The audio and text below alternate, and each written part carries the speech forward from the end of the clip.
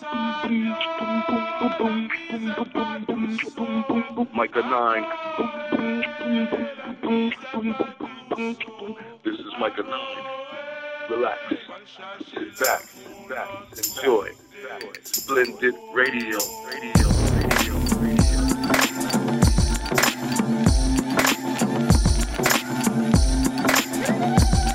Peace.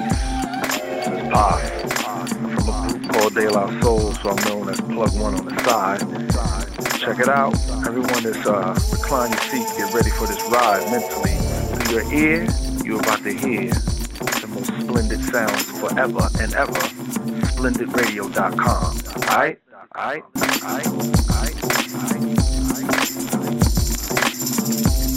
Hey yo, what's up? This is Jeremiah repping Luna Heights crew. Buckle your seat and recline your chair because you're now listening to SplendidRadio.com.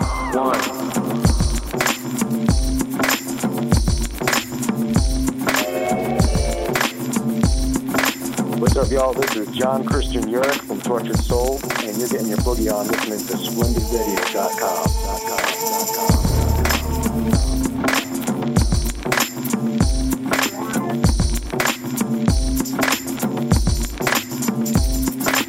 What's up? This is Wreckworm.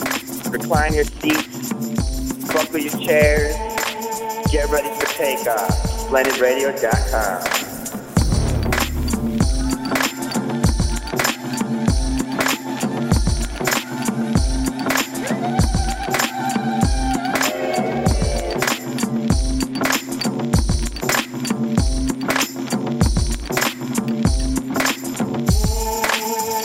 Up, this is Splendid Radio on Far Side TV. You know what I'm saying? I got my co-host Jeremy Scipio. Yo. I have OG Tajai Massey. Hey, Massey or Massey? Massey. I don't know. Slave name, I don't know what it is. It's Massey, that's what I hear. Yeah. Nah, man. I had to pull in, last week I had Planet Asia, and then when I was PA. You know what? I reminisce so hard on CaliCom. I was like, you know what, man? The next man that popped into my mind, because with Asia, I give him so many props because, man, to be an independent artist and he's constantly making it happen. Constantly, you see him, like him and Razcash. You see dudes like that are constantly moving, and then I only really mess with Instagram. Like I'll post dogs, I'll post food, but I really just hop on it for the show, for that. And then when I do go on, I see, man, on top of your architecture career, on top of your other ambitions, you make time for this hip hop. And I was like, man, I gotta pull Tajai on, man, because he got a point of view that we need to hear, man. Appreciate you, man. Shit, we go way back. Hell yeah. Yeah, nah, but the thing is,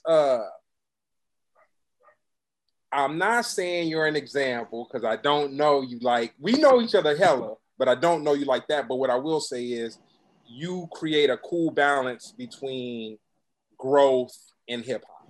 You know what I'm saying? Personal growth in hip hop, where I've seen you go to school while you was like, man, people don't even know it.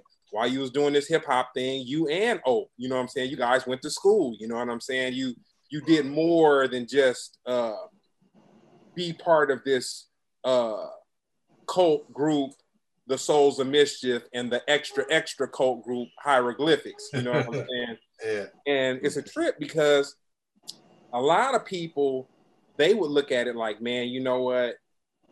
People like my songs. I'm able to hop on the stage here and there. That's enough. But since I've known you, you've always been on the next step. You know what I'm saying? Like your vision. You know what I'm saying? It's just so crazy. And I'll say this, and then we'll hop into the thizzle, but going with Brown to you guys' warehouse up in Oakland, dude, that changed my life, man. Oh, wow. Like when I say it changed my life, screen printing machines purchased, printing out my back house, till, now I got we have the big warehouse, but basically, Brown had been up there before I had been up there, and Brown's story to me was just like, dude, it was just boxes everywhere, man. just records and T-shirts and all kinds of stuff. And it's crazy because it was kind of like I felt like you guys were doing what kind of like rock bands did. Like the rock bands would kind of learned from the kind of have learned a little bit from the label. They run through a couple of budgets and whatnot. And instead of you guys just totally relying on the label to do whatever, you guys took a lot of it into your own hands. You know what I'm saying? With first of all, having your own office, home base, getting your own wax press, your own merch. Before CaliCon, it's like you guys weren't scared to hop on the road. We wasn't scared to hop on the road. Me and Ope had a conversation where we said, man, I won't mention no group names, but we was like, dude, guys don't have the stomach for this, man. They don't have the stomach to hop on a bus and then go from city to, because back then you had to do like 20 shows to kind of make it work. You know what I'm saying? 20, 40, 60. Yeah. Man. So with all that said, man, I just had to get that out of my system, man. That was just something that was on me, man. You know what I'm saying? I'm excited I got you on. But tell me this, when was the first time you heard hip hop? Shit, man, probably The Message, something like that, Oh no, I mean Rapper's Delight, I would say. And I didn't, for a long time we didn't know that it was like a whole movement. I was little, I was born in 75, so that's what, 82 or something, or 79. I was little. So I didn't really know much about Cold Crush and Busy Bee and Treacherous 3 and, all that stuff that I think cats that are a little bit older, like Domino or something, knew about. So to me, it was just something that I heard, and it was more like, this is different. Like, this is different. And I've been friends with A+ and Casual probably since that era, and they really the ones who were just like, yeah, this is what we finna do. And I was like, yeah, okay, cool. I'll do it too, I mean, I'm fortunate though that your friends, a lot of times your friends pressure you to do something negative. They pressure me into doing something. They push me into greatness, and I'll probably say since not necessarily Rapper's Delight, but since The Message, we've been serious about rapping, What age would you say that was? 7, 8 years old. 8 years old? You was serious about rapping at 8 years old. A+ and Casual was serious about rapping. I was serious about doing what my friends did, So I've never been like, it's never been like my dream to be a rapper, but I was around cats, so that was it. This is it. This is what we're gonna do. And I'm not about to be the odd man out, kick, on the kick it, but I mean, that also is translated to me now doing a lot of other things beyond rap or in addition to rap. And so, I'm in a peer group that allow for that balance, but I'm talking about from 83 on, A+ focus, like this is what we're gonna do. We gotta go to the studio. We got, like our first demo, we were probably 11, 12. And then our first demo with like Jinx and all that, we were 13, we recorded down in LA and everything with Sir Jinx and Dell and, Cube was first, really bubbling and stuff. So we've been serious for a long time. Like, but I'll say, of course, Rapper's Delight would be the thing that started off. Nah, that's tight. So in junior high school, who was the hardest group out when you guys were in junior high? Junior high. Ooh, what is that? 86, 86. So junior high for me was 86 to 88. So that was when, Biz, right? It started EPMD, Eric B. and Rakim, that to me, the best years. I think 88 and 89 are the best years of hip hop, like the peak thus far. I was born in 88. Wow, that was a great year. That was a fantastic year. So I would say Eric B. and Rakim, EPMD, NWA, of course. Whatever else was big, Public Enemy. That's probably when I got into high school. I think Gangsta came out right when I got into high school. like 9th grade. Real quick to spin the record back. So were you down with Dale at the time that he's wrote, was it Children's Story or whatever he was doing with Gangsta's Fairy Tale and Can't Play all the yo-yo, a lot of yeah. I've been friends with Dale since elementary school. So before we were even on, but we've been rapping, like we've been into it since then. You know, like before, I'm talking about, I remember when Cube was in CIA and that was just like Dale's cousin, like before he was Ice Cube from NWA. Wow. So why'd y'all name the group Hieroglyphics? So there was a dude who used to go to the same studio as us. And I remember, I think his name was Upstairs, the Common Denominator. Everybody had a name and then the. You know what I'm saying? No, Del the Funky Homo Sapien, you know, Saphir the Saucy Nomad, you know, that was just that era. And his name was Upstairs, the Common Denominator. And he just had this concept of a crew called Hieroglyphics. And he ended up not using it. Del was like, we'll use that, you know. But he was real cool. I think he was from England. We used to all go to this place called the Onion Lab. And so that's how we really started making our real demos. He had an SP there and a 4-track. And we used to get loose on the SP and the 4-track. Yeah. Tell me about your symbol too. I got a couple of y'all stickers still from that day. Oh, wow. Yeah. Well, the symbol is basically, we used to be called the Mad Circle. So we were a mad face. And Onyx came out with the mad face and Dub C and them took the Mad Circle. And, you know, who's going to say something to Dub C? You know, like, come on now. Right. but so then Dale added the third eye and the mouth. And actually, if you look in the Dale's first video, it had a nose. So it was 3 eyes, a nose, and a mouth. But he got rid of the nose and refined it. And ever since his first record, this has been the symbol. And we found out later, it's like a Mayan hieroglyph, and the line is like a 5, and the 3 eyes are ones. So, but it's normally this way. So normally with the line is vertical, and 3 dots. So it means 8. So if you turn to the side, that's an infinity, you know? So and it also is a symbol that means a harmonic resonance. So it has a lot, you know, it's like a third eye open, as above, so below, like it's not smiling or mad. It's just stern faced and harmonic resonance, 8, infinity, all those things, 8 dudes in the crew, you know, so it took on more meaning than we even really understood. And I mean, you know, now you see it on tattoos and, you know, we hop off airplanes and see it on the wall in different places. It's like Fight Club or something, like a secret society. You know? Right.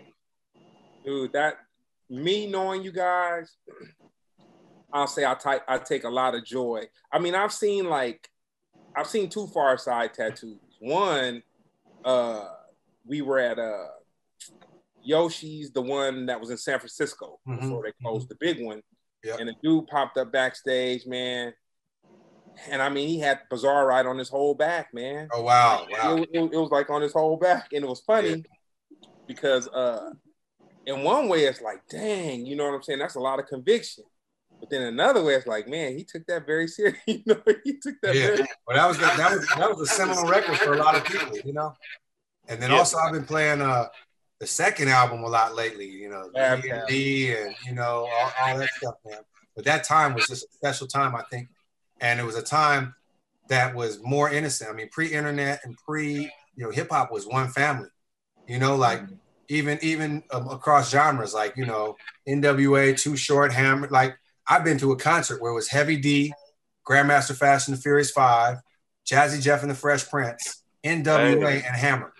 Same stage. And I remember Hammer coming out during NWA set and grooving while they was doing the Boys in the Hood or whatever.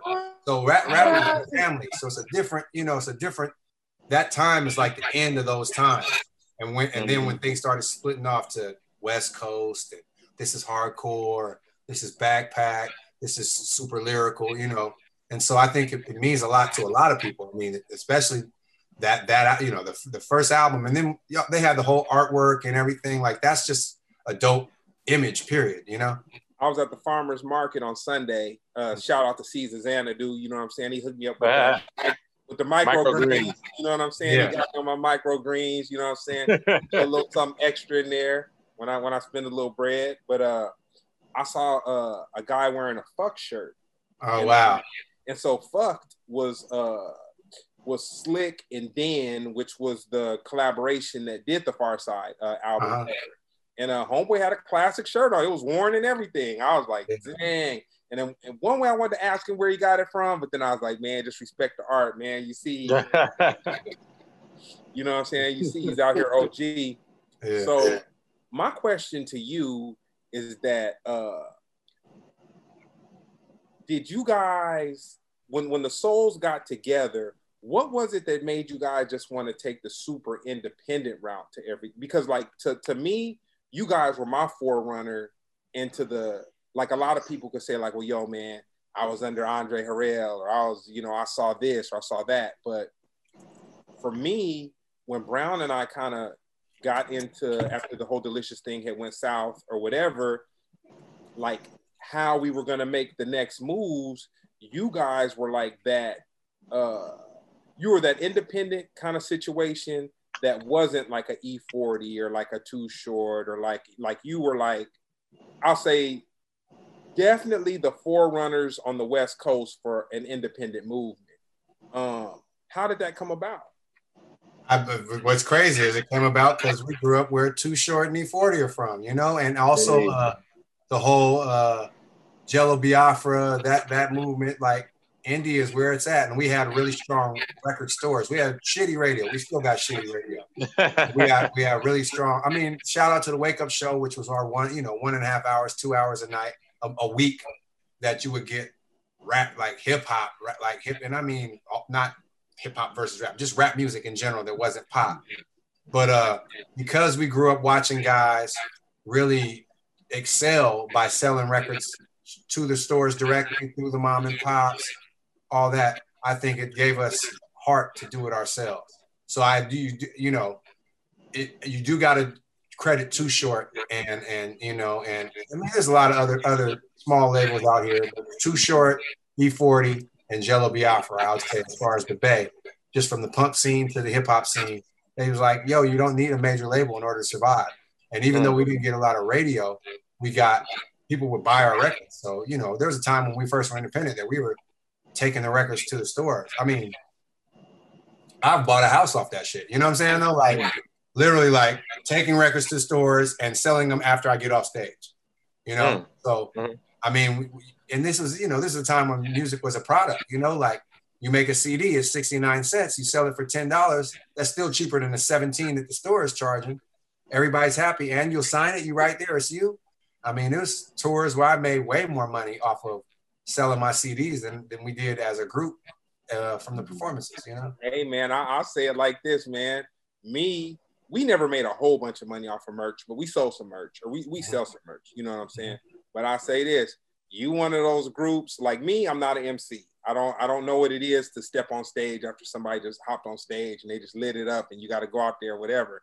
But I know if we're doing a show at Hieroglyphics, I know I probably don't need to bring 2 duffel bags of merch. I need to bring one and a little change over that one, because you guys have a cult following. So tell me this: did the cult following come from Hieroglyphics or Souls of Mystery? Like, when did you first notice that people were like you were a thing to people beyond just? I think Hieroglyphics, really, you know. I think as Souls of Mischief, of course, we were a thing to, I think, a lot of people, you know, musicians and just cultural movement. But I think when they were like, yo, and they got Dell and they got Casual and, you know, Pep Love, and these dudes have been friends their whole lives, and you know, there's a lot of mystery shrouding our origins and all these things, especially pre-internet, right? Because people would just see you perform, they'd see your videos, and that's it. You had maybe 1 or 2 interviews a year, right, in the source or rap pages or something. But there was no outlet for hip hop.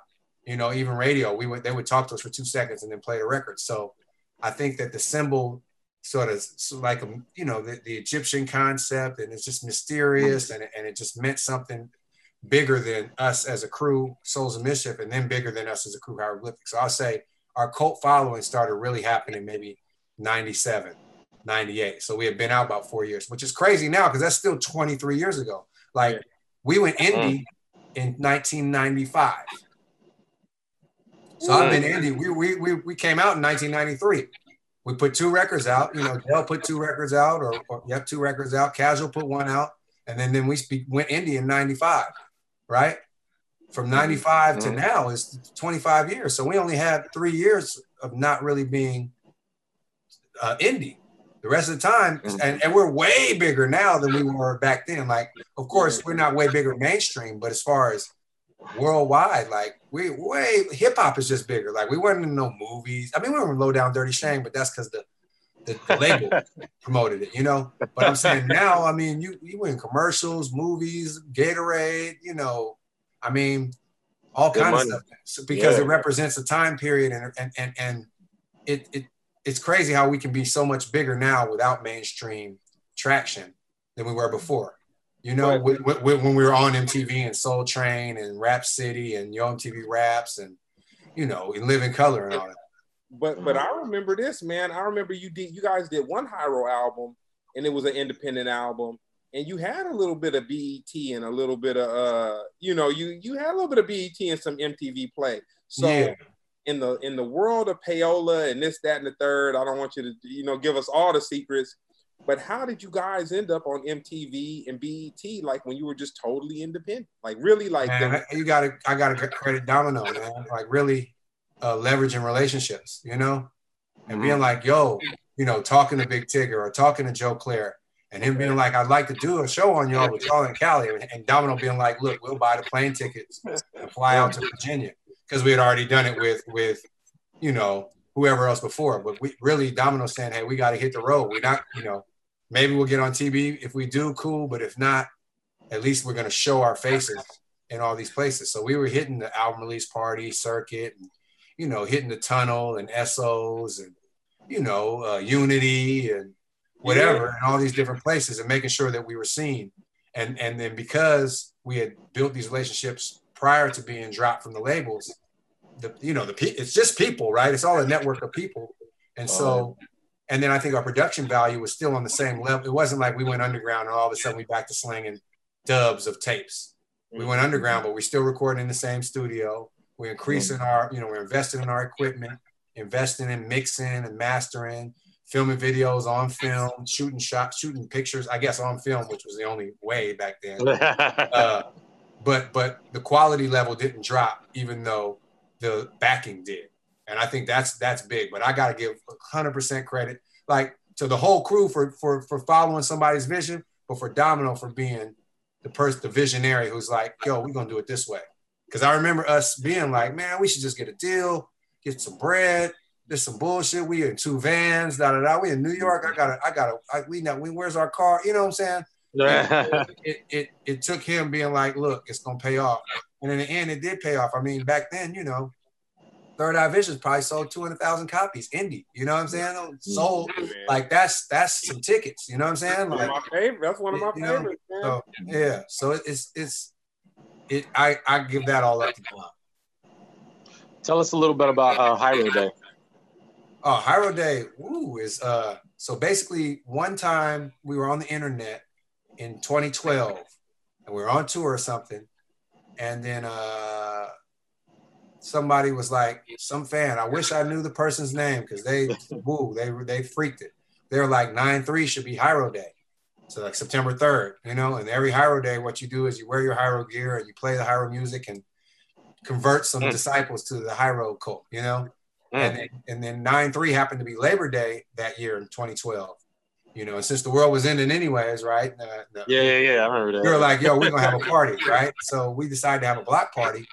And, you know, it started off at a couple hundred, 300, but by the time it was done, it was 4,000 or 5,000 people there. People were on top of buildings looking down, and all the food had sold out from every one of the vendors and all that kind of stuff. So we decided to make it annual, and it's been annual every year on Labor Day here.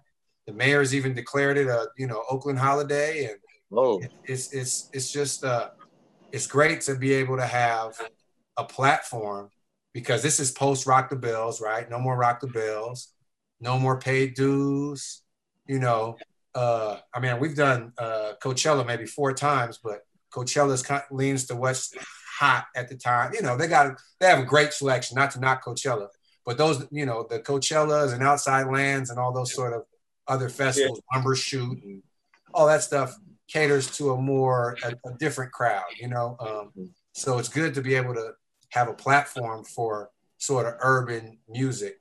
You know, I mean, and we've had everybody from Farside to Pete Rock to, Benny the Butcher and Conway to Kehlani to, what's the brother's name? Anderson .Paak, when he was in No Worries. And,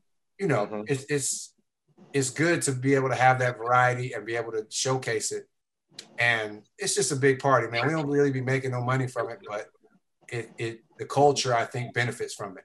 And I hate the term the culture, but I mean literally like the street culture. We be having skate contests, the graffiti contest. We got the food, the street food. My mom and Akira's book club does like a reading and literacy type thing with my youngest daughter for the kids. We have free haircuts, back to school giveaway stuff. So to me, it's a very important part of Oakland culture. And it's frustrating this year to not be able to do it in a live way, but we did it virtually. We probably got 30,000 people come through, and that's also awesome just to see that it's still viable even without it being a physical place. But next year is the 10th year now. We're gonna try to go crazy, like hopefully it'll be something special. Nah, that's tight. I'll say this, man. I've been to two, and the first one I went to, the Far Side performed, and I met OG Mike, the Pop Locker. Oh wow, okay, the white dude, and I was like, dang, and I was like, dude, he's the dude from he's the dude from YouTube and whatnot. He pops with Pop and Taco and like the OGs. And he's like a, probably. He's not 70, but I say he's a good 65. He's up there, yeah. He's up there. He's still popping. And I was like, dang. And when I saw him, he was dancing next to my booth, but he wasn't really busting no moves, but he was just kind of playing with it. And I was like, oh, nah, there's somebody different right here. and I was like, okay. And then across the street from me was the cannabis vendor. So you had you went to one thing and you got checked in and ID'd and whatever, and then you went to the other thing and then you could pick up your cannabis. But I'll say that the proudest moment that I had was I was following some of the press leading up to the show that the Far Side did, and I saw you guys on the news, and to just see the news embrace you guys, like your local news, like really embrace you guys and give you the forum. And they were kind of like, this is, these guys are doing the right thing. I was kind of proud of you guys, man. That was a real good look. Yeah, I appreciate it. It's always good to be embraced by our community and to be on our own terms. That's really, I think, the important part as far as the example we're setting, because I don't think that this is something that couldn't happen everywhere, but it's about having that pedigree of being entrenched in the community and having this sort of long-standing history and executing it the right way, as far as proper security and making sure the older folks is taken care of and free, the kids is free, having proper water.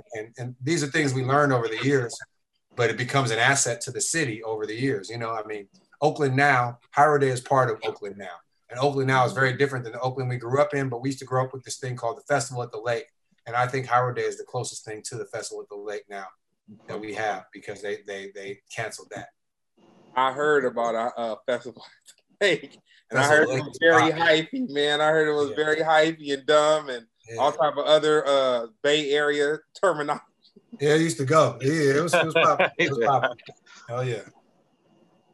Nah, that's tight. So tell me this: did when you went to high school, was there any MCs or athletes that ended up kind of, other than the Hyro crew, that ended up kind of shining out of where you come from? So the Loonies. They're like maybe a year or so younger. Latif from Lyrics. So Latif and Lyrics Born.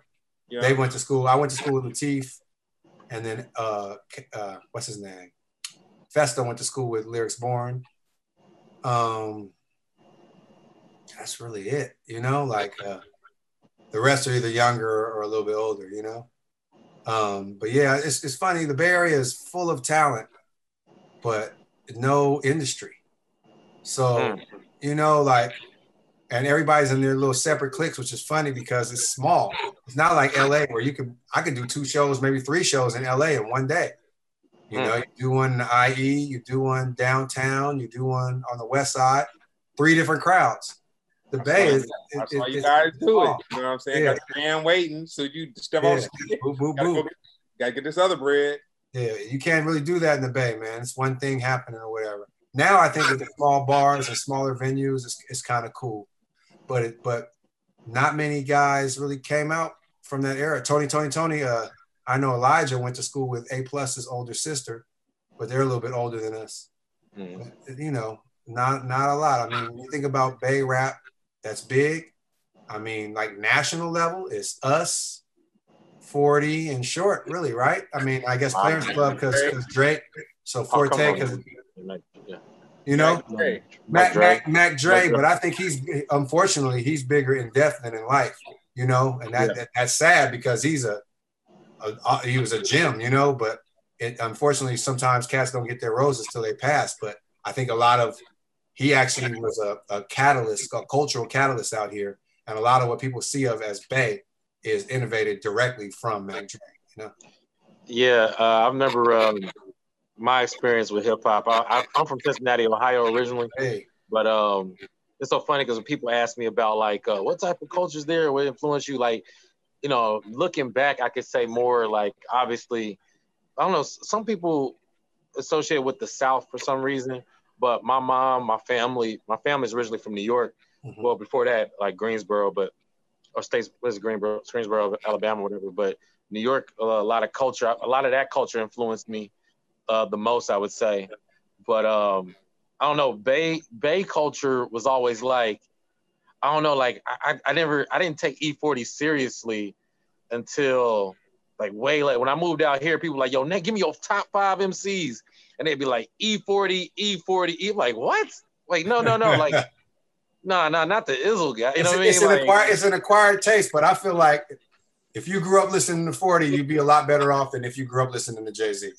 If you know what I'm saying though, like as far as what game is in the music, you know. I agree. Like the Bay culture is so rich. I mean, it's if anything, it's kind of funny how influential it is, but not as acknowledged. You know what I'm saying? And, absolutely, I know what you're saying. You listen to music right now, and it's like you listen to City Girls. Their stuff is dope. Half their stuff sound like old Bay records. You listen to Saweetie, or you listen to YG, or you listen to a lot of the stuff. What's the other guy? Yo Gotti. A lot of that stuff is like T.I. A lot of it's like, damn, these is Bay records, and not to diss them because they took them and ran with them and took them. But like you said, very influential, but not acknowledged. But I will say the rappers and the people within the culture acknowledge it. It's more like just general people don't understand that. Okay, this is a Bay record, you know. Well, I had to be walked to it. You know what I'm saying? Like literally, you know, somebody tells you something, you go like, huh, and then next you know, you find out like, you know, like the Snoop Izzle language, you know, he got from E40. You know what I'm saying? And that's something that he's made global, but you know, it came from there.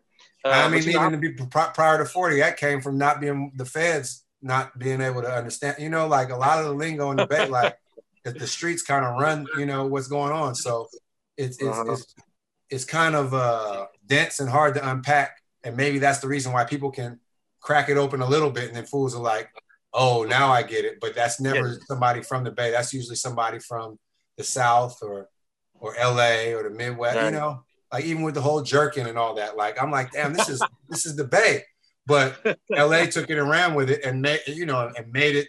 They bumped it up to the next level. But all the people in that community always gave it up to Bay artists and Bay dancers and stuff like that. It's never been something from inside where they're not like, I ain't gonna tell you where the secret sauce is from. It's just that everybody in the world doesn't know where the sauce is from. You know? Right. Yeah. It's an acquired taste too. It's an acquired taste. I can't. If somebody's like, I don't fuck with 40, I get it. But I'm just kind of like, you might want to fuck with 40. Between Short and 40, they like I think they got the most albums out of any rapper ever. So they really shortchanging themselves. And they pocketing that money. And if you listen to what they're telling you on the albums, you'll be able to navigate not just the streets, but just like regular life with a lot less heartache, a lot more good stories and good takeaways than bumping your head against stuff. I think hip hop to a large extent sells a fantasy, and I don't think Short and 40 are into selling fantasies. I mean, everything's embellished, but Man, I feel so happy I grew up on Too Short and E40. You know, I mean, 40 kind of I messed with later, but in my, 18 on up.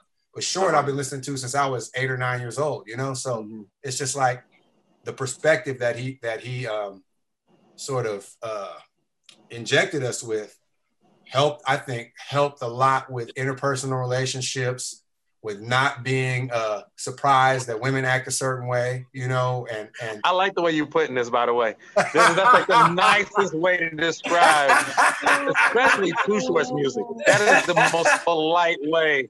I don't think he would describe the music like that. That's funny. Same with 40 though, for navigating the streets, really. You listen to a 40 record, you know what I'm saying? Though you it's really like a book of game. Like he's telling you, okay, don't do that. And then, if you go shoot him something, make sure you get half up front, just like little stuff where you like, damn, that might have saved somebody's life if they really were listening to that word like gospel. And then I think a lot of the rappers and other rappers, they put out the highs. G-Rap puts out the highs and the lows. You know what I'm saying? Those certain guys put out the highs and the lows, and I think that's more believable. But a lot of rappers just put out the highs, and that's, I think, almost more dangerous than I mean, it's like fantasy, but since they're passing it off as real, it's more dangerous than the fantasy. Yeah, I think that's it depends on the type of consumer you are. I'm more of an album consumer. So like, if you dive in, you're gonna get more of the story. But if you just into the singles, you're just gonna get one side, just the glorifying. And the singles are usually all fantasy, Yeah. But I was gonna say, Chris Riggins is my tour guide when I'm in the Bay. You know what I'm saying? Like, that's somebody I gotta check. People say I gotta check in. Like, if I go to the Bay, I don't check in with Chris, he gonna have a problem. I was gonna say, how you have a whole bunch of studs on your helmet. Hey, hey, for real. But I was gonna say, how'd y'all link up with Chris? Man, Chris been the homie for hella long, man. He's been a opener, tour manager, all that kind of stuff, driver, all that kind of stuff, man. And like we were talking about earlier, man, to me, comedy is almost the illest frontier for, I don't want to disregard other cultures, but for Black culture, like when you talk about underground and you talk about street and you talk about talent and you talk about working a crowd and Chitlin circuit and these types of things, it's probably blues and comedy, I think, and maybe jazz, but jazz, you go to the club, nobody look like you, the people performing, right? But like comedy, only thing I think that comes close to it is maybe skateboard, to where it's like, yo, you can't just be like, I got a skateboard, I'm a skater. You really got to do it. You know what I'm saying? Though? And that's the same with comedy. Like, you can't not be funny. And so, you can say you're a comedian, but you're not going to last that long not being funny, And so I feel like his story and how he moves and operates is kindred to how we do it. Sort of ground up, hard scrabble kind of, what would I call that? Working class ethic, and making sure that everything is tight, everything is straight. We bring in the funny the same way we try to bring the lyrics, and at the end of the night, everybody's walking away a fan.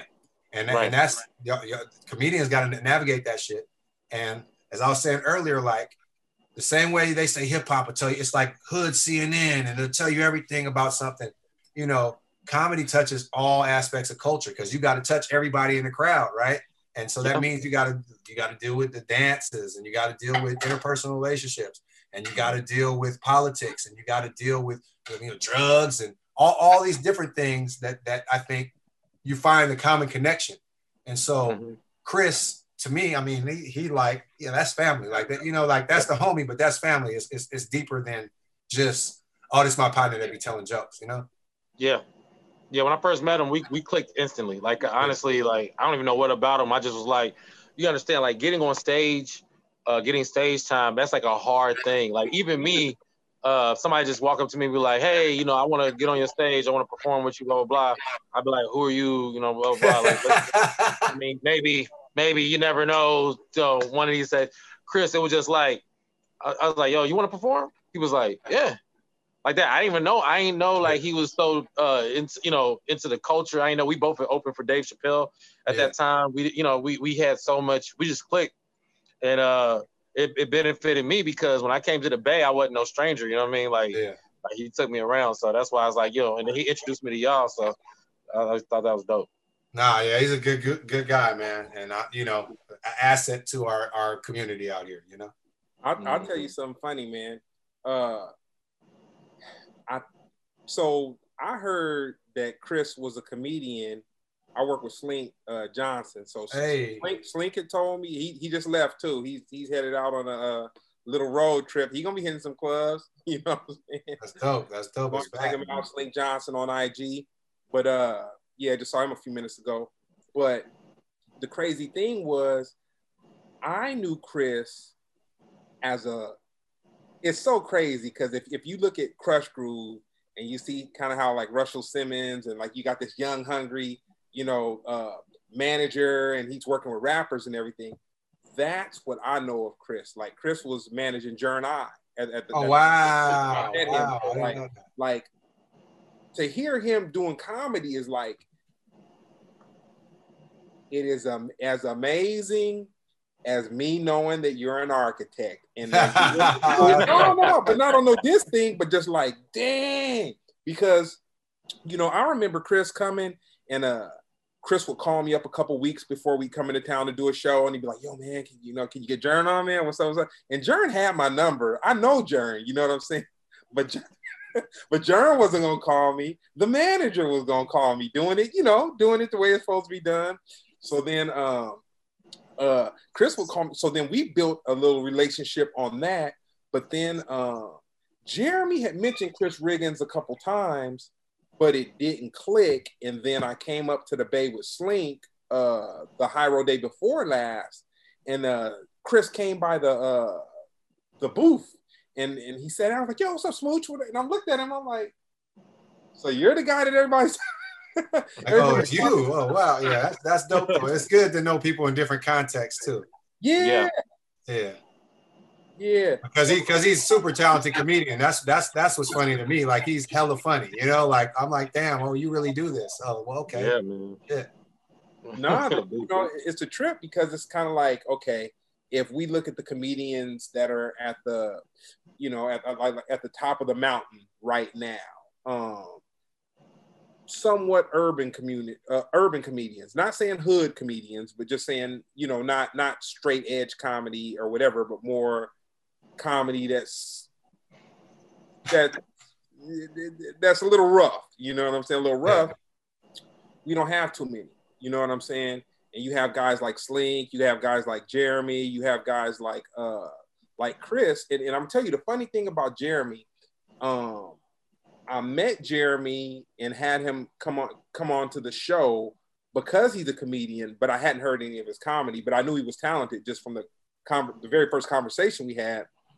So Jeremy's thing was, when I was trying to get hosts, he'd be like, oh man, he's my homeboy, I can get him. Oh man, he's my homeboy, I can get him.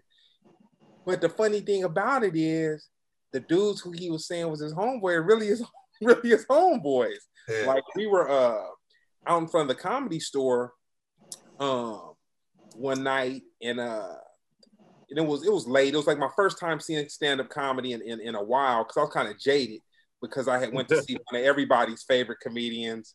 Won't name him, but we were, the Far Side had shows in Colorado. We were stranded on the tarmac for like 40 minutes. We get to LA, I get picked up from the airport, and then I get carted off to this, what I thought was going to be the funniest thing in the world. Dang. The comedian told the same joke, like they were taping it. So he told the same joke like 3 times, whatever. And it just sucked everything out of me. And I was like, man, comedy, I don't have the patience for it. You know what I'm saying? Yeah. I can watch like a Richard Pryor or Eddie Murphy or something like that, but I just don't have the patience. So Jeremy was like, nah, man, come out and, check it out or whatever. So I go out to the little situation, and I'm back and I'm sitting with him, and I'm seeing the people go on, and the people going on before him, it was crazy because it's like the crowd was ready to just laugh at anything, but the guys just couldn't pull it out. And I was just like, dang, how do you fail when you got an audience that's like, they ready?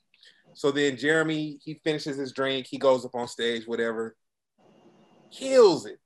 gets off the stage, comes, sits back down, is like, yeah, man, I really wasn't feeling on. And I'm like, dude, like, you gave people what they wanted. Like you're like, man, you succeeded. You gave them what they wanted. So we leave and we walk down to the front of the venue, and Brown, his girl was working with she had said, you know what, you might want to get this guy JD Witherspoon and have him on the show or whatever. We're working with him right now. He's a real cool dude. He's funny, blah blah blah blah. I'd never heard of him or whatever.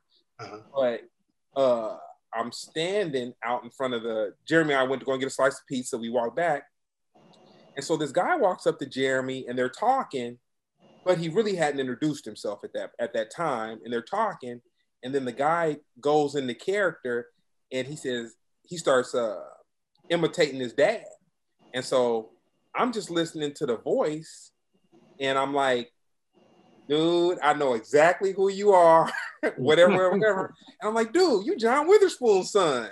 And I was like, yo, my business partner's girl, blah, blah, blah, blah, blah. And it was JD Witherspoon. And the crazy thing about it, him and Jeremy sat and they talked for about a good 10 minutes or whatever. And I was like, man, Jeremy do know, he does know, like he wasn't lying. Nah, he wasn't lying. So Jeremy's a good dude. It's a trip how the degrees of separation have him working with Chris, as well as Slink working with Chris, and then you working with Chris. Yeah. And then kind of very proud of me to just kind of sit back and say, man, this kid, he's not a kid because he's an adult, but like, man, I saw Chris when he was just hungry, just going for management, and then to just see the transition in the comedy to where like he's kind of the mayor of the Bay for urban comedy, so to speak. Like, no, he's the mayor, man. I gotta give it to him, where he can move people around. That's amazing. So tell me this, Tajai, if you were to give anybody some advice that was trying to get their first, they're trying to do music to get paid, what would be the advice that you would give? Get a job so that you don't got to worry about getting paid off your music. I've had a job every day of this shit since day one. Wow. Every day. Every single day, though. I mean, it's a couple times where I might have been between jobs and then rapping was kind of what I was doing. But for the most part, if I wasn't in school, I had a job. So I would say get a job. That's me, though. That's not, other people will be like, well, how can you work your plan A if you always working your plan B? But for me, I like things, and I had babies early. You know what I'm saying, though? So it wasn't a like you can't be broke. You know what I'm saying, though? So get a job and let the music shit work itself out. And then when you get your money, since we get our money in lumps, like invest that shit. Like, you know what I'm saying, though? Like flip it. Whether you want to play the pyramid game or whether you want to go buy you some work or whatever you want to do, flip that shit. Like, money is it's worthless unless it's moving. Like I'm not a saver. That don't mean that I'm in my older age, I'm learning to have a cushion, but I be trying to make my money work. Like, so always have a job and then invest. So 3 things, like I said, get a job, invest your money, get a job so that your music or your art is not necessarily what you got to eat off of. And save your money and then invest your money, and including, if you believe in yourself, invest your money in yourself. Like I'm about to film a movie next weekend for a record that I put out 2 years ago, but I believe that the record needs to be seen in this manner. And when you think about it, nobody looks at the release date 30 years from now. They're just like, remember that movie? And hopefully I'll be alive 30 years from now, still making royalties from that movie, So that's kind of, you just got to invest in yourself. But I wouldn't recommend anybody do this in the world of, there's no value to what we do. I mean, I understand cultural value, but I'm talking about, and cultural currency, I'm talking about actual hard dollars. Yeah. We do some of the most valuable shit. We keeping this shit together. Imagine if they cut out comedy or they cut out hip hop. Nigga, this motherfucker would be burning this motherfucker down, dude. We be burning it down, right? So what more than politicians. Yeah, man. So what we're doing is important and valuable. And then don't twist it too. Don't twist valuable with the money part of it. You know what I'm saying though? Because really honestly, you determine your own value. and valuable, man. And if you don't, that means if you determine your own value, are you worthy of being invested in? If so, be your biggest investor, you know, Right. and put your money where your mouth is. I understand in the money game, other people's money is important, but if we're in something where other people can't find value in what we're doing enough to put the money behind it, somebody has to, because you have to get yourself seen. So that might mean pay for your own tour. You know what I'm saying? Though that might mean press your own records or your own T-shirts. That might mean, you know, pay for some search engine optimization on the computer, or pay for some features, or pay for a movie or a video that you need to, but invest in yourself. But I worked from 8 to 5 today. Then I went into jiu-jitsu class, and then I'm here. We're doing this. This is all things, you know, I don't see them as separate. You know, they're all going to one thing, you know? Right. You know what? I'm the same way. I feel like, you know, when I start going out on the road and you come back home with a lump sum of money, whether it was big or whether it was little, I was like, man, my first investment really off of hip hop, buying some dogs, starting the breeding program that I wanted to start. You know what I'm saying? And just like, man, you know what? You know, a lot of people are like, oh man, you know, you got to have people take care of your dogs when you go out of town and woo. But dude, honestly, I'll say, with the exception of the last 2 years, I made like 6 G's off of every litter that I've had since like 99. You know what I'm saying? Like literally like 99. I need to get into dogs. I'm about to breed me some Scottish pit bulls. What's the name of? I don't know if it was Morgan Freeman or somebody said, every single thing you look at is $1 billion industry, not $1 million industry, $1 billion industry, whether it's Zoom, whether it's the blinds behind you, whether it's your couch, the laptop you're on, this symbol that's behind us. It's $1 billion industry. Paper cups, rolling papers, you know what I'm saying? Though, paper clips, tacks, you know what I mean? Like tooth whitening. So really, if you invest and really push it how you need to, the money will come. So I know you probably, your first litter may not have hit how you wanted to, but you made your little tweaks and everything. And now, hey, it's rolling. And then life is long too. I mean, I think we've been deprogrammed or programmed, whichever you want to call it, to believe that our life is not, you know, as Black men, we're not going to live a long time. And so we got to live for the moment. We do momentary shit, you know, and this is not to knock brothers. We all have dreams and hopes and are able to think beyond that. But to a large extent, they put this sort of blinders on us so that we're not looking at in terms of a 10-year cycle, 50-year cycle, 100-year cycle, 200-year cycle. And I think if you start thinking on that level, you start seeing the little cracks in the matrix and stuff where you're like, damn, if I just put this little couple dollars here, in 20 years, I'm gonna have this, and I'm not gonna need this until 20 years. And that's kind of how I've been with my education and with my investments. It's like, I don't care about being broke as long as my money is moving. Like, I don't care at all. Like, I go to Costco, drop a rack at Costco.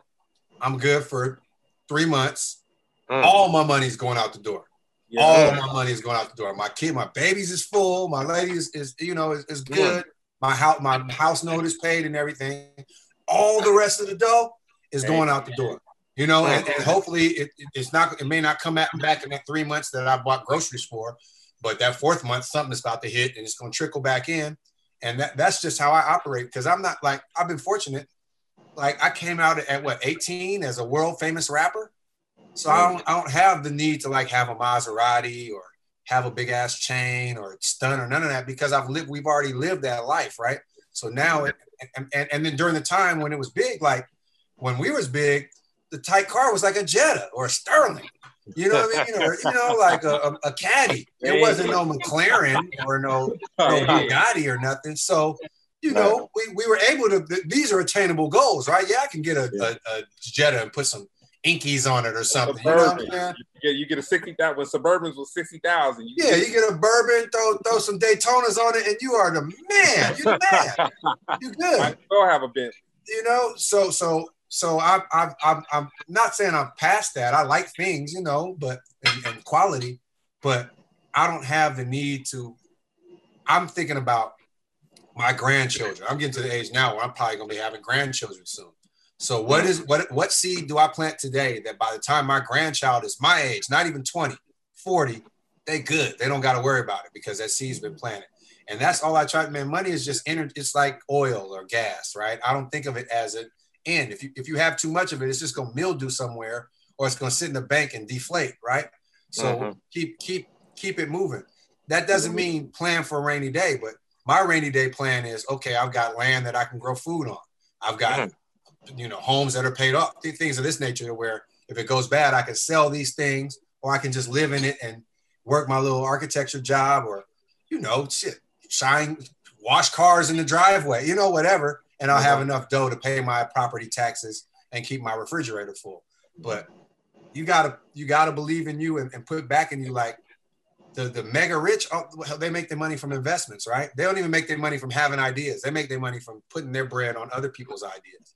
Yeah, and we're fortunate that we're young enough to see these little, like I said, these little cracks in the matrix and be creative and be like, oh wow, I could put an internet cafe in this place that just got fiber optic this year, because everybody is not going to have personal home computers, et cetera, for a while. So if I just put this internet cafe, I'm gonna have money for at least for 5 or 6 years. At the end of that 5 or 6 years, hopefully I'll be able to buy a telecom company or a telephone company, right? And so that I'm the person selling them the smartphones, because now everybody's got a smartphone. So maybe the internet cafe is not popping anymore, but I'm still getting money because they want to chip their phones and get covers for their phones and upgrade and buy SIM cards and all that shit. So it's just pulling out perspective. Life is about perspective, right? You pull out far enough, you're gonna see everything. And I think that's what paper affords you to do, right? We're so caught up in the struggle and every day that we have these blinders on, and we can only concentrate on what's right in front of us. And I think those with paper and those who are raised with paper, they have the ability to just, it's like the Matrix, right? Everything slows down. I don't know why I keep on, I think I watched the Matrix the other day, and now I understand that's like a real 90s, 2000 metaphor. They're making another one. They're making another one. You pull out far enough and you can see everything for what it is. And then you can see those little points where, like, damn, if I just put 10 stacks on here, I'm gonna do this. I just came off a tour. I got 15. Okay, this 5 gonna have me cool for these. I got $1,500 rent. This 5 gonna have me cool for 3 months plus groceries. Let me put this 10 on here. Let me not buy this jet ski I wanted, or these teeth I was finna flip. And treat yourself and all that, but investment, I mean, I treat it like it's a game, like I try to play the world kind of like it's a simulation, but I treat the simulation like you the main character, invest yourself. Don't treat it like don't build up other people's dreams at the expense of your own, but also like be realistic. Like with rap, I don't know if somebody wants to hear me at 60. They may, and that's cool, but I'm not going to bank it on that as being how I make my money when I'm 60. So that's why I went into architecture, because you don't get good at architecture till you 60, 65 years old. Then finally you raw, So I got 20 more years, 20, 30 more years to look forward to getting better and improving and being good, so that in my older age, this is something where I don't got to fly around. I sit in my room and I draw. I sell it to people or I don't sell it to people. I build for myself and end up having more things of value. You know what I mean? Real quick, Tajai. I'm sorry. I don't want to rant. No. No, that's good. It's good info, man. There's a whole lot of games dropped right there. So I just got to spin the record back real quick. And first of all, okay, so you got your degree in architecture, and then you are an gainfully employed architect. So tell us, how did you do that while maintaining a hip hop career? Because Oak went to school too. I haven't done anything that disciplined, but I've always I follow the same philosophy to the level of, I don't like having a lot of money to blow. If I get money, it needs to go somewhere where it's going to be a goose laying eggs. It needs to be a goose laying eggs. And I need to just be able to pull from the egg and then maybe throw the goose some food, throw the goose some water. You know what I'm saying? Maybe give it a shot, antibiotics here, there, whatever. but I keep these eggs and I'm living off the eggs. So how did you achieve your degree in architecture while doing hip hop? Okay, so when I graduated in 92. So I took a year off between 92 and 93 and recorded the album. So then I went to school the fall of 93, you know, like all my first rap money went to college. You know, so I went to Stanford for undergrad. My parents was like, Blood, you going to school, you know, like, you going to school, bro. Like, I don't care how Mr. Rap Man you are, you know, like, you're going to school. So when I went to school, it was at the height of my popularity. And I did it. You know, fax machine came out. I was having people go take notes for me in class. You know what I'm saying, though? I get all my whole syllabus and try to do all my work while I was on campus. And then I was on tour with Tribe and De La and Farside and all this while I was in college. But it helped me realize, like, oh, there's 24 hours in a day. You know, I rap, what, an hour and a half, 2 hours when you include sound check.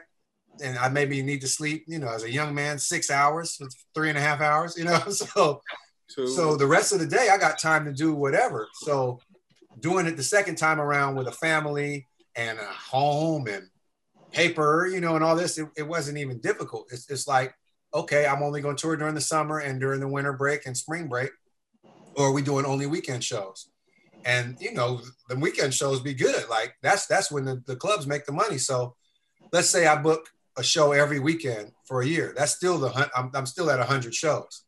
You know what I mean? Though, so let's say the 100 shows are 10 racks. Okay, I still 100 stacks I made. Okay, I didn't get to spend a lot of time with my family on the weekends, but I'm home during grad school every week. So it's not like I'm missing out on the family time and on raising my children and all that. So it's really not as difficult as people think. And now, like, I have a laptop. You know, you got to invest in your tools. So I bought a high-powered laptop and I print out my plans before I go on tour. But I'll be like, after we get back to the from sound check, or when we wake up in the morning, I get my little breakfast and whatever at the hotel cafe, and then I go design all day long till it's time to roll out. Then when they roll out, I make my phone calls and handle my little business since I'm on the phone, since I can't really do shit in the car. And then when we get to the hotel, you know, before sound check or whatever, I'm designing and uploading, and, you know, make sure you pay for some cloud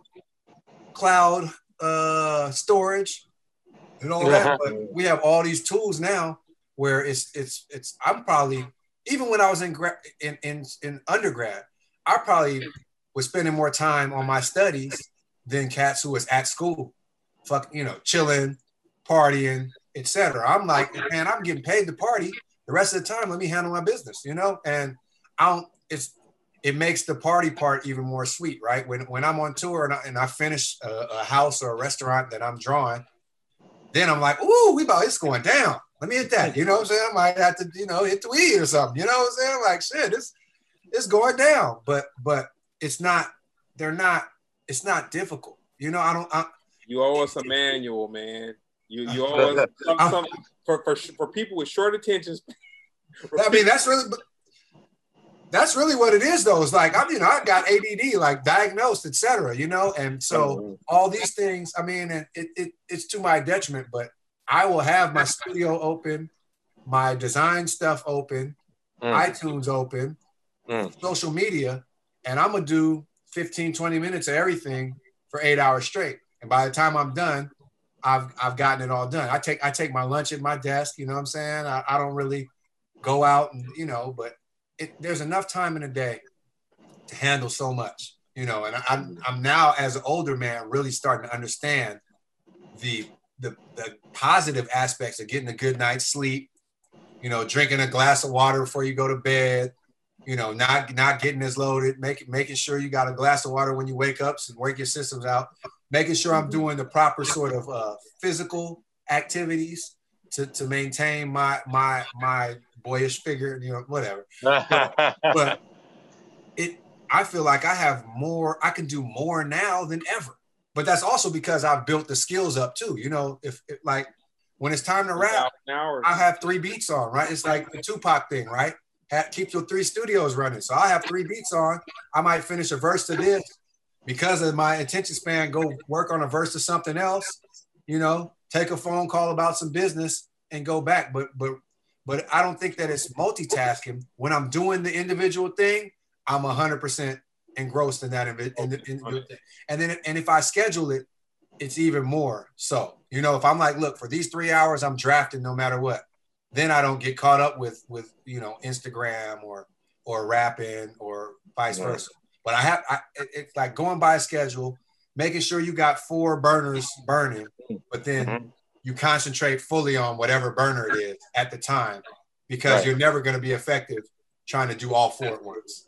You know, so like I said, I 9 to 5. You know, the kids are homeschooling now, so it's different. But not so 9 to 5 really is work. Like I don't be trying to do no rap shit, none of that. I draft and take calls and deal with my clients. As soon as 5 comes, I do some physical activity just so because I sit down, and that's a death sentence, I think, for anybody. It's just always sitting down. So I do some physical activity, whether it's I teach jujitsu to kids and I take jujitsu classes for myself. And then after that, like this time is hip hop or hanging with my lady, cooking, you know, doing something though. Extracurricular. And usually creative. And then, you know, I try to lay it down. I mean, I get into bed probably by midnight. You know, we'll watch some Lovecraft Country or that Power Ghost.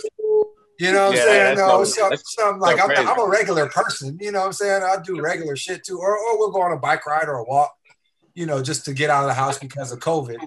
But I think there's more than enough time, like 24 hours. Bill Gates had them same 24 hours. Sinbad or Agamemnon or, you know, Ulysses or, well, you know, all these mythical people. Nobody had the 25-hour day, you know, and niggas was playing dragons and fighting wars and all kind of shit, you know, whether it's Alexander the Great or Taharka or Hannibal. They was like, look, we're going to load these elephants up. We're going to mob over here and do it. And nobody was like, I have the secret of a 25-hour day. Everybody had the same amount of time, but we walk in the same planets with the same physiology as all these people who, you know, Genghis Khan, all these people that we've learned from. And we have also the ability to read, you know, for the majority of the time, the world has been illiterate, right? No computer access. Now I'm like, I talk to these kids, like, if you can post on Instagram, you can research, you can go to MIT from your phone. I don't care, you know, you can research whatever, and research is free. So I just try to treat it like, look, until somebody invents the 25-hour day or the 8-hour week, nobody is more wealthy than I am. We all are sharing in the same wealth. And that's not some bourgeois, like, I understand it's kids with nothing to eat. I understand it's people with no phones, with no access. But I'm talking about this sort of median level, regular, everyday kid or adult that has the same access to the gym and this, that, and the third that everybody. Ain't no cheating, right? There's no limbo that you can just pop out and sort of do what you want to do, then pop out into reality. It's the same reality.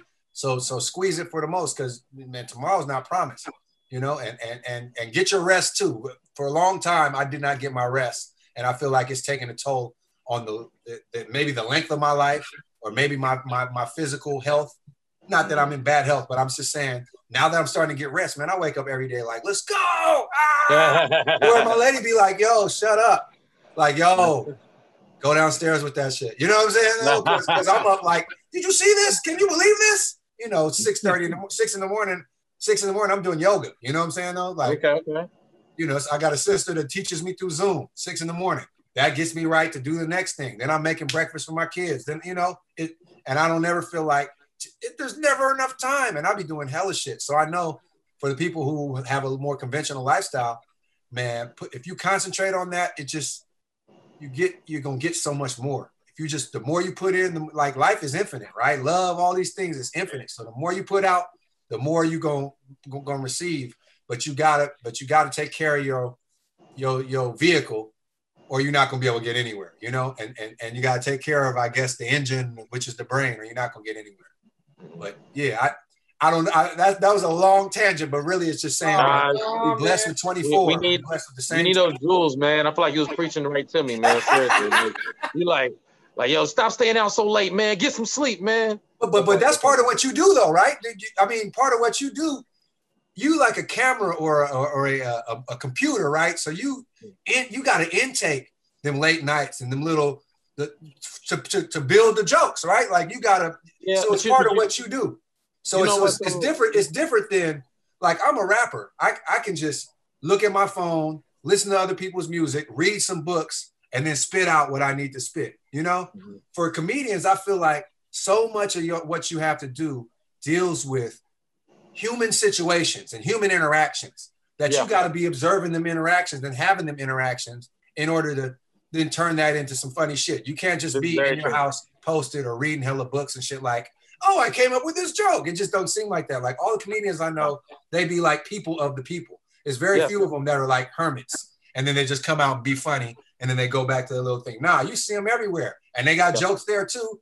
And then it just builds on top of that. So I'm not saying don't hang out late, but if you hang out late, man, drink that water before you go to sleep, sleep in late, get your eye mask so that when the sun come up, it don't wake you up. You see what I'm saying though? Like, and you know, because ain't shit happening 9 to 11 a.m. anyways, you know, in that world. So sleep into 11 if you're gonna get in at 3. But take care of your chassis and do what's necessary to make sure that you can give it your 100%. I feel like every day I'll be giving like attacking the world. Like, you know, like who's the guy? Not Ravishing Rick Rude. Who's the guy? Woo! Ric Flair. You feel what I'm saying? I'll be feeling like that every day. Like, woo! Let's go! You know. No, real quick, I just want to add to your thing. You mentioned Hannibal. Yeah. Yeah, you was dropping some seeds. Hannibal. But my last name is Scipio. A lot of people always ask me where I get that from, you know, or where I get that from. Some people even ask me, is it a stage name? Like, no, it's legit my last name. Scipio Africanus was the Roman general that defeated Hannibal. Yeah. No, I've heard now that exactly. So he's like, I'm on Hannibal's helmet right now. Yeah. but for real, I mean, I just feel like, dude, we this is the same planet that the samurais and the knights at the round table and the pharaohs, like it's been rotating in the exact same way. They may have had different technology, but we got access to so much shit. So much. How can we not be great? You know? And I think that, you know, I didn't want to get to no racial shit like that. Like, come on, we the originals, like we have, all of us are all human beings. We have unbroken, for you to be here, you have an unbroken bloodline from the very first humans. So look how much shit is inside of you, what your ancestors, just your direct ancestors, let alone when you start going back, it's so much inside of you. Like there's a whole universe inside of you. Tap into that shit. And that, you know, it might mean, you know, some people use psychedelics, some people use meditation, whatever it is, get to it. And the earlier you get to it, like all I worry, when I look at my kids, I'd be like, why the fuck is you walking? You can fly. But if you don't tell them, if they don't know that they can fly, they just gonna walk around for a long time until they start realizing like, oh shit, I can really fly. And I'm an impatient person. And it's one of the frustrating parts of having younger kids is trying to get them to take that leap and really fly. And I think that my mom did a fantastic job in letting us know that the potential that was inside of us and unlocking it through presenting us with certain things, through making us read, through, you know, I didn't have TV till 6th grade. So I didn't, you know, like even like until I started going to school with white people, I didn't even know white people existed. Like I just thought there was light-skinned black people, you know, like I didn't understand that there was a, you know, I didn't understand there was a racial like war or whatever you want to call it. There was all these issues because my mom was just like, that's not important for you to know right now. Right now, build your imagination, read these books and understand that the world is vast. And I hip hop, I think, and comedy too, like the arts are some of the ways that you tap into this long line and this long lineage of ancestors and bloodline and all these things. Yeah. And it opens up things like it refills us when a lot of things empty out our cups. So I'm fortunate that, and Hyro, I think we're fortunate that we had something to refill us when everything around us was like draining from our cups, you know, and it still does to this day. I just dropped a single with Cool G Rap. I'm 45. Like I just dropped a single with Cool G Rap. I think he's 52. I think it's some of the illest rhymes either of us have kicked. And I'm like, I feel giddy and like a kid doing that. And I'm so happy that I have hip hop to even make me feel that way, because we're inundated and overexposed that nothing excites us anymore. You know what I'm saying? No, you watch porn, now you need 6 chicks and a horse to come in the room to really get you excited. You know what I'm saying? No, so it's the same. We're desensitized, right? But hip hop, to me, when I hear like a Ill Kendrick verse, or something raw by any Casual or something like that, it gives me that same feeling that it did when I heard Rapper's Delight or The Message or something. So I'm hella happy that I have something that refills my cup, and then that shit is free. Like, it comes out of my body for free whenever I feel like it. That's awesome. That's awesome. Yeah. Top 5. I mentioned. Oh, go ahead. No, you go ahead, Jeremy. Go ahead. I was gonna say, I mentioned this. We actually had Casual on. Was it? I don't even know. That was last year, huh? No, that was this year. I mentioned this to him, but I was gonna ask, are you aware that Eminem and Andre 3000 had an article about whenever they link up, they pretty much the main thing they geek out over is y'all lyrics. Yeah, I mean, that's what you thought of that. That's the greatest honor, man. You think about Eminem and Andre 3000, arguably everybody's 2 favorite rappers. Most people's 2 favorite rappers, and us being some of their favorite rappers is an honor, because when we talk about, everybody uses this term culture and stuff, but when we talk about affecting culture and moving culture, the fact that we could even have participated in their greatness is awesome. You know what I'm saying? Right. And the fact that we all are still doing our thing, like Andre got shit. Like, he might be the wandering flutes man right now. You saw that. but I'm saying, like, please believe he has, like, he's like Prince. He got music, like, yeah. Whether or not he'll ever put it out, that's on him. That's his prerogative.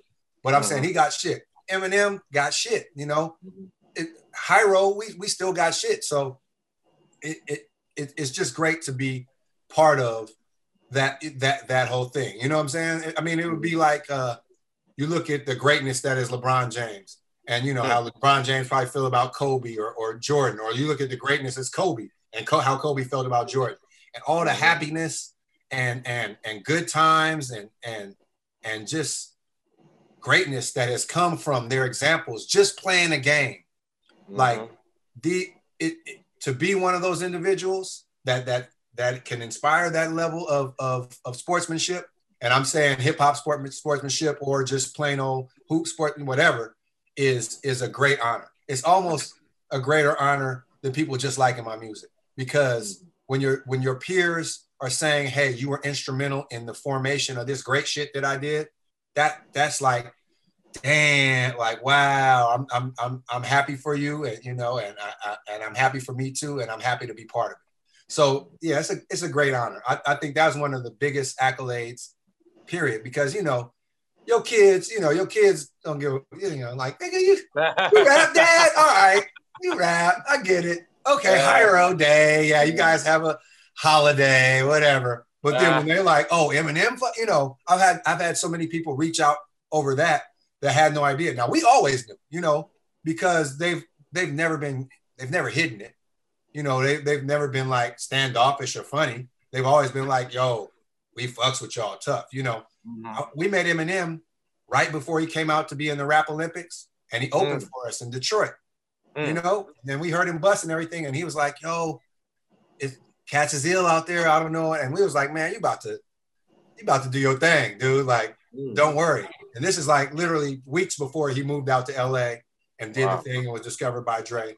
And he said him and Proof like really fuck with us tough. You know what I mean? So we've always known, but to hear it also being displayed in a forum that's a worldwide forum, with the Rick Rubin thing and all that, it's great, because you sound like a madman when you say, Eminem, we Outkast's favorite rappers, or Kanye, Kanye really, he's one of his favorite rappers, and I'm talking to my kids or other people, and they're like, how come we've never heard of you?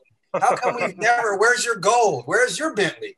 And I'm like, well, we a different kind of rapper. You sound like a madman if they don't give you those accolades publicly, right? You just sound like, oh, Kelly, you Kanye's favorite group, huh? But you know, when he gets on MTV and it's like, yo, I love these guys, you know, or when that it's a great feeling. It's a great feeling because you validated, and we wasn't looking for the validation. That's But, but that damn near makes it even sweeter because it's like I wasn't even looking for that, and damn, now I got radio contacting me, internet cats contacting me, new fans, etc. Just because you know, and the music, fortunately or unfortunately, the music hasn't evolved in a way that it's so far different from what we were making in 93. Right. That, like when kids discover us now, they don't, I really have fans that think I was born in 93. And that's crazy to me. But there's no content. They only see us as young men in the video. They were born in 93, so now they're 26. They got facial hair and all these things. So, you know, I'm bald like I was bald then. So they really don't get the concept like, nah, yo, I was your age back then. So, but they listen to it like it's current. They're not listening to it like oldies because it's not like, it's almost like how jazz is. You can listen to a Thelonious Monk record or something like that, or you know, anything, a Coltrane record, and you're not going to be like, oh, this is old jazz. You're going to be like, this is wow, this is mind blowing. You're not going to feel like this sounds old because they were, you know, they were so far ahead. Right. So tell me this, Tajai. We gonna wrap it up, and I just want to know this: your top 5 MCs. Ooh. You don't have to be in order. It does. Can I do 10? In order. Top four: G-Rap, Rakim, Kane, KRS. Any order. I'm 45, so those are my top 4. I can't mix that up. And then I would say number 5. Ooh, LL, probably LL. That's what I thought you was gonna say. I should have guessed it. Yeah. Like so, LL, G-Rap, Kane. You cannot leave LL out of that list. Yeah. Sorry. For me, that's me though. You know, LL, G-Rap, Kane, Rakim, and KRS. That sounds about right. If I had and all of them, one verse will make them number 1. I look at it kind of like sports. So certain songs are like, remember that game when he did this or he did the behind the back dunk or whatever. So there's no, I wouldn't say who is number 1. Kane for a long time was my favorite rapper, but like, can you put Kane ahead of G-Rap? Can you put Kane ahead of LL? You know, like how do you slice it? So that's my top 5. Rakim, G-Rap, Kane, KRS, LL. What projects you want us to look out for? I've seen you in that super dope DJ producer, Breakbeat Lou. I've seen you guys pop up in the same space several times on social media in the last couple of few. You got anything you want to share with us about that project? Okay, yeah. Well, me and Breakbeat Lou are working on a record called The Hop. So when we grew up on hip hop, it like you knew you might fight at the club, but for sure you knew you was finna dance. Period. I don't, you know, like all that. The gangsters was dancing too. You know what I'm saying? Though everybody was like, man, we finna go down to the because I mean I'm younger than this before the club. I'm a kid, so we going to this party. It's finna be chicks there. We finna groove. You knew you brought a towel because you knew you was finna be sweating and everything. So the hop is really me and Breakbeat Lou saying, hey, let's put the movement back in the hip hop. It doesn't all need to be head nod music right now. I mean, they got rap now with no drums and shit where I'm just like, I like it, but it's not something that I'm a cut a rug to. So we want to make some music. Like we got a joint on there with Lizette Melendez, like a freestyle sound and stuff. I got some hip house on there, just more up tempo. So, but that's coming later. The next project I'm dropping is called Black Tech, and it's me and the architect. And so we've dropped 2 singles off of that. The last single, the remix has G-Rap on it. I got some super special features on there that I don't want to jinx by speaking about too early, but you'll be surprised who's on the record. And so Black Tech is next, and then I'm gonna come out with The Hop. Okay. Nah, that's tight. And then I got the Rap Noir movie. So I'm making a movie. I got an artist named Fam Cirque. He's got a record called Killing Me. It's an R&B record. And then I've got Rap Noir. So we're gonna make a film noir, sort of silent film where our albums are the score. And I'm recording that. If you need a SAG actor, in the film, you know, I'm SAG. You want to come to the town? Yeah, we're filming next weekend, but it's 3 days, 26 vignettes, and we're trying to really do something visually stunning, but that you can get into these records and look at them in a different perspective. I think a lot of times people now don't just listen to music, they watch music. So trying to give them what they want and make something that hopefully will get on Adult Swim or Showtime or Netflix, just to have some kind of a way for people to connect to the record besides just listening to it. Since I didn't realize this, but young people don't just listen to albums. Like, they don't even know who they're listening to a lot of times. They'll they put a playlist on, they'll play that playlist over and over, but they'll never even worry about who the artist is. I'm more like, if I like a song on a playlist, I'm gonna find the artist, then I'm gonna get all the albums, then I'm gonna listen to the albums, not even mixed up, like as separate projects. But that you gotta meet people where they are. Nah, tight. So anybody you want to shout out? Anything you want us to peep? Oh, let me see. It was something I like that new Soul Rock record, Sharecropper's Daughter. I think that's a really dope record. Latif, my home from Latyrix, he's got a record called Roots and Tings, where it's just like some new kind of music. It's just a mixture of all kind of stuff. Casual, make sure you get that Big Head Science, and he got another record coming. Yeah, that Big is crazy. Casual to me is the best rapper. You feel what I'm saying though? Like, I don't think nobody can see Kaz right now. I mean, he's got a rap. He's got a song called Duara or Tuara in Metu Netter. So he's rhyming in hieroglyphics, and he's literally rhyming in hieroglyphics. You know what I'm saying though? Like, oh, wow. It's just he's on another level. So that Casual, Big Head Science, A+ Chamber Games.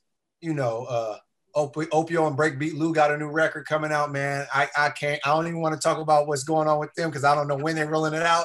But Ope's catalog to me is one of my favorite catalogs in hieroglyphics. Like his comic book series, you know, separate from Souls of Mischief, like he ain't made no missteps, man. He has great music. And Vulture's Wisdom, man. Yeah, Vulture's Wisdom, that Triangulation Station. Like, I really like how Opio stuff's been coming out. And hopefully we're working on a new Hyro record, man. You know, like the whole clique we hear is COVID. We might as well rap. Come on, rap and vote. Get that Andre 3000 feature. I want to just catch Dre in real life, sit down with him, and see where his head's at. But I know for a fact that he has some shit, like a lot of shit. And really, I think he just needs to get to the level where he's comfortable with it. And I think that's with a lot of greats. You're your own worst critic, right? He's his own worst critic. And I respect that. And I don't think that anything should come out before its time. You know, like Prince had a vault full of music. And what didn't come out, I'm not sure if it needs to come out.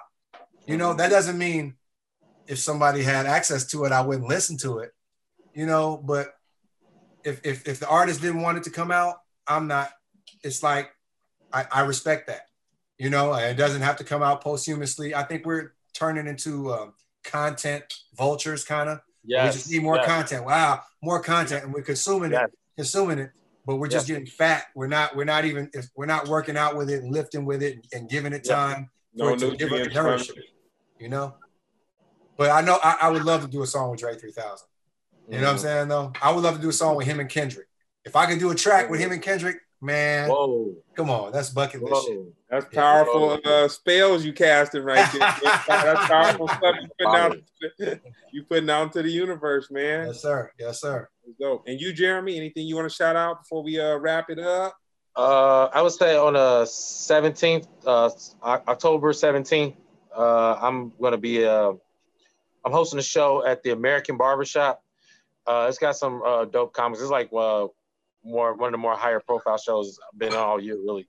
But that'll be it's a show called Comedians You Should Know and a show called Classics. They're combining to put on this live stand-up COVID safe comedy show that I'll be hosting. Some names like Jermaine Fowler. Anyway, some dope ass people will be on there. Anyway, check me on that. Cool. Well, no, man, I want to thank you, Tajai, for giving me some of your time fresh out of class, man. Yeah, I got beat up today. In front of a lot of people, too. It's rough. Hey, you man enough to admit it, though. That's the first part, you know what I'm saying, to hopping the hurdle. You know what I'm saying? Yeah. Nah, man, appreciate you, dude. I'm glad you're doing this, Smooch. I think a lot of cats don't know how hard you be rocking behind the scenes, but you're a humble dude. You keep it on the humble. So I'll let you stay. You know, in the shadows, getting your bread. You know, shit. Hey man. As long as I can reach back and touch you every time one of these little projects drop, so we can have because really it's like this should have probably been like a 3 or a 4-part convo because it's just so much with the history and everything. You know what I'm saying? But no, I appreciate it. But I'll leave it on this, dude. You need to do something for people with low attention span. Just help them get motivated to just the first couple of steps in the right direction. You know what I'm saying? I'm thinking about trying to write something, but I'm not where I want to be.